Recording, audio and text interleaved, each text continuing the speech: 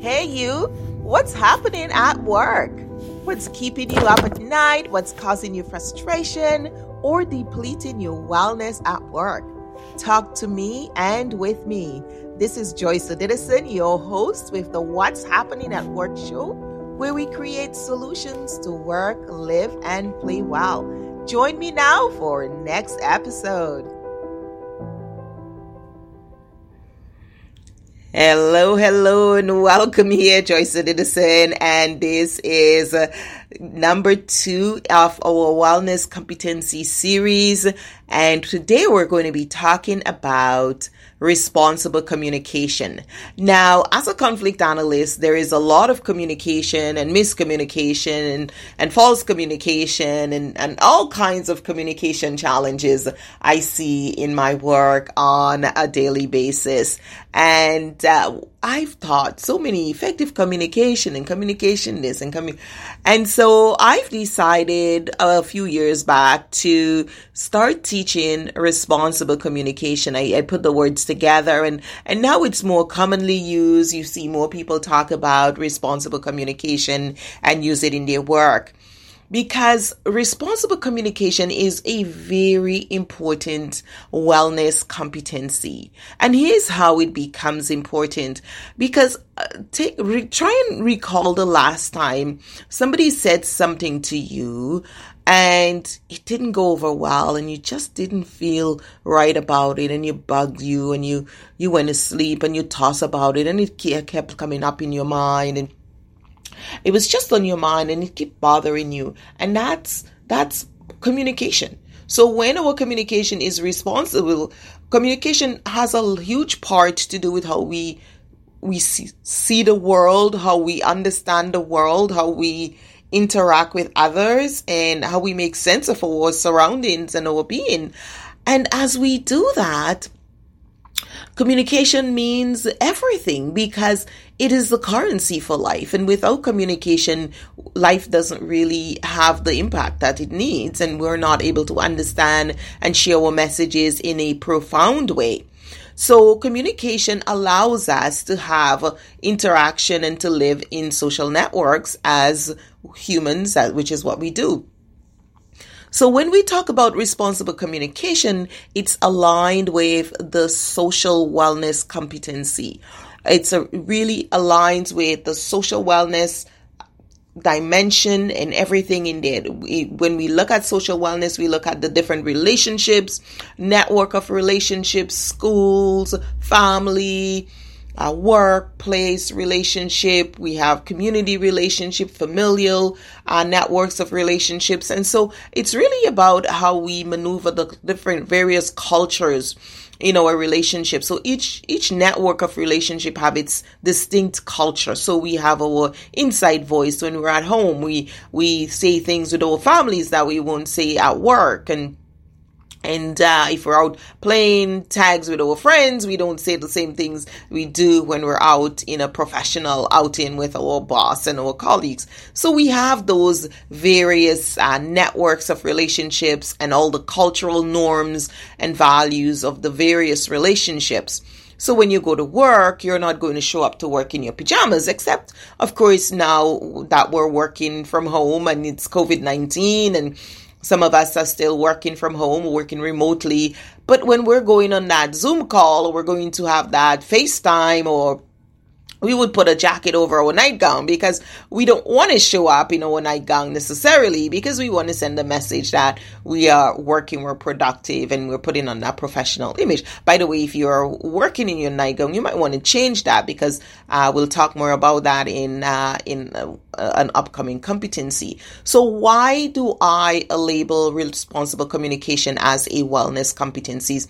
Because communication affects our well-being. When people say things to us that we misunderstand, or when they misunderstand our communication, misjudge us, maybe lie on us or falsify information or exaggerate things that we were not intending to do, it affects us. It hurts our feeling. We feel confused. We feel misjudged. So communication in itself has a huge part to do with our stress level, how we feel about ourselves, how we feel about others, how we feel about our interaction and our connection in the community. Very, very important for us to stay and pay attention to that aspect of it. So what is responsible communication overall? Responsible communication really is how we communicate with our various networks. It is how we assess for the blocks. One of the things we do when clients come in and they have communication problems, we put them through our wellness assessment so that we can see where the roadblocks are, where they're having the blocks, where they're challenged.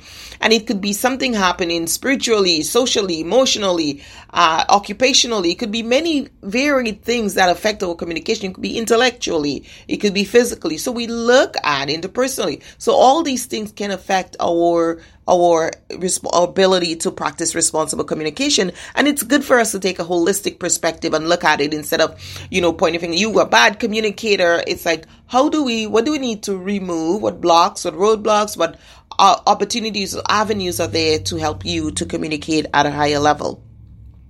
And so when we look at that, we look at what needs to change and we look at what people need to do differently. And it's so funny. I was listening to my students last week as they were talking about responsible communication, and they were looking at their clients and how they were having interpersonal dialogue and interpersonal skills issues with their family and children, and how they were coaching through that. It was very interesting to observe the discussion. So one of the things that we know is that when people have low self-esteem, which is in that area of integrity, they're living out of integrity with themselves, they're not doing the things they want to, so it keeps eroding their sense of well-being and who they are, and their sense of identity keeps being eroded by living out of alignment with themselves. So that means they are challenged, and that can sometimes affect their ability to practice responsible communication. So the act of responsible communication is to practice a good sense of how are we going to communicate. So it's that effective communication, but it goes a little further. It looks at the pace. How should I communicate? What should I say? How long should I say it? What is the tone? Am I going to be saying it? What is the right place? What's the right environment I should say it? Is this the right person I should say it to? How much should I say? Who should know about this communication? When should I share this communication? Who should be accountable in this particular situation? And it really gives us the opportunity to investigate that a little fuller. And one of the things to know is that wellness is dynamic. It goes up and down. So if you are in a distraught state, you will not be practicing the level of wellness communication that you would when you're calm and you don't feel threatened in any way. It's very important to recognize that tone, phrase, how we package it. We can use the sandwich method, which is, something positive, look at the issue, then something positive again.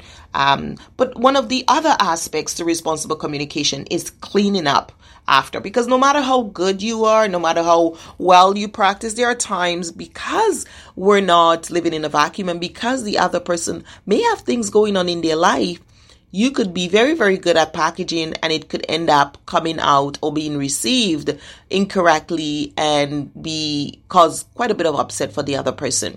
So responsible communication means I am going to clean up. I'm going to go back and see what happened. What did I do wrong? What did I didn't do? What didn't I do, and what can I do differently, and how can we renegotiate that conversation? And this is where I talk a lot about the whole aspect of renegotiation. To renegotiate, we have the person go back and we say, let's try this again. And this is something I've done with my kids over and over again. And I talk about it in my video. Because when we renegotiate, we are able to probably come back and say, I'm sorry, or let me get this information a little bit clearer, or I may have misjudged or misheard. Could you clear this up for me? Or let me clear this up for you. I would like to clarify. and there is more information that I should share, or that I have your permission to share more information.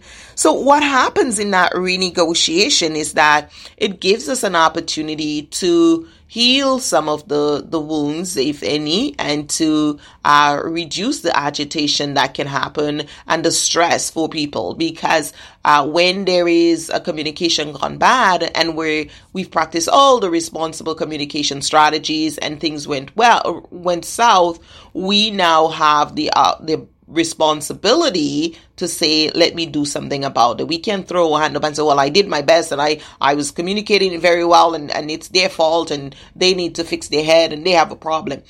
As a responsible communicator, you recognize that, yeah, very well, the person may have issues or may be challenged, but then you ask yourself, how can I get that message across? What do I need to share further? How or what time do I need another person present? And this is where you make those kinds of assessment. Even at work, you're like, maybe I shouldn't be having meetings with that person by themselves. Maybe in future, when I'm having meetings with that person, I will have another person in the room. So those are some things that we can start to learn how we can execute at a different level to get the results we're looking for. Because we always have to be paying attention to the other person's response and how are they feeling this? How is it impacting them? What interpretation are they having of this particular exchange? And how can I be more responsible to ensure that it's going across the way that I intended for it to come across? And one of the things I want to share with you is really understanding the whole concept of responsible communication here is taking the responsibility to identify the best place, the time, the length, the purpose, the meaning, who needs to be present, what you need to say, what needs to come before it, what needs to come after it, how should you present yourself, should you be official? Should it be more in a friendly, a camaraderie way? What it will be the best way to package this information? Who should be there? Who should know that I'm sharing this information? Who shouldn't know? Who should I let know? Is this confidential or not? All these things are very important in practicing responsible communication because we want to ensure that our message is delivered as comfortably and without harm as much as possible. But as I said earlier, there are times even with everything we've done that there is some upset, and being responsible is going back and saying, let's renegotiate. And I've done this a lot with my kids, and I've also taught it with clients, going back and renegotiate and say, can we start over? Can we do this conversation over? Can we scratch the last conversation of the book and start over afresh? I have new thoughts, new insight. The different things came up for me. Can we have a second conversation? That's another one you can ask. Can we have a follow-up conversation? Even if we cannot scratch the other one, let's have a follow-up conversation to expand more. Can we have a second conversation or a third conversation? And that's very, very possible. Sometimes you may not having 4 or 5 conversations to get your point across, to learn from the other person, not to advocate your point of view, but to understand the other person and to share the message that you're giving them, ensuring that they're hearing and seeing and understanding and culturally communicating, connecting at a very good level. The other part that I want to do is leave you with some homework. And for the homework, I want you to go through your week in your mind mentally and look at, where do I need to renegotiate a relationship? Where do I need to renegotiate a communication or start over or change things or be more responsible or do some cleanup? Too often those things happen and we ignore them, or we sort of sweep them under the rug and hope the other person didn't notice, or hope we can get away with them. And what we've come to learn is that really we can't get away with things. We either delay the consequences or we make them bigger. So the goal here is to identify the challenge and then do what we must to remove it from our life and to ensure that we are not practicing a particular step or strategy in our communication that's causing breakdown in our future relationship. So go ahead, look at, where do you need to renegotiate, or or start over, and that would be your homework for today. Looking forward to hearing back from you, so let me know how that went. Did you do your homework? Did you start over? What did you start over on? And how did it go? This is Joyce Edison, and this is what's happening at work. And I'm so glad that you're here today. And we will come back with competency number 3 in the series of the wellness competency to learn more about how we can stay, work, live, and play well.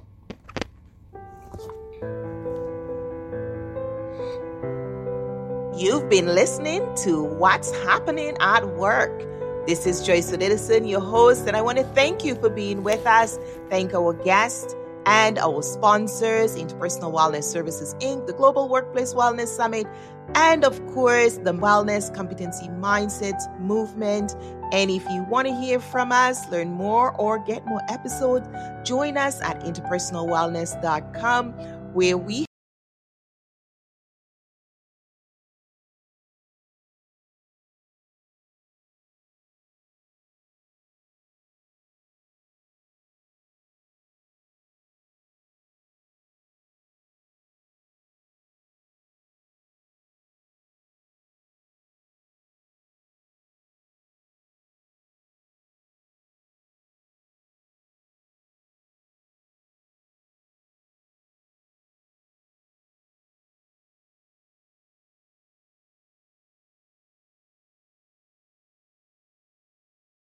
help you to work, live, and play well. Bye now, and we'll see you for another episode.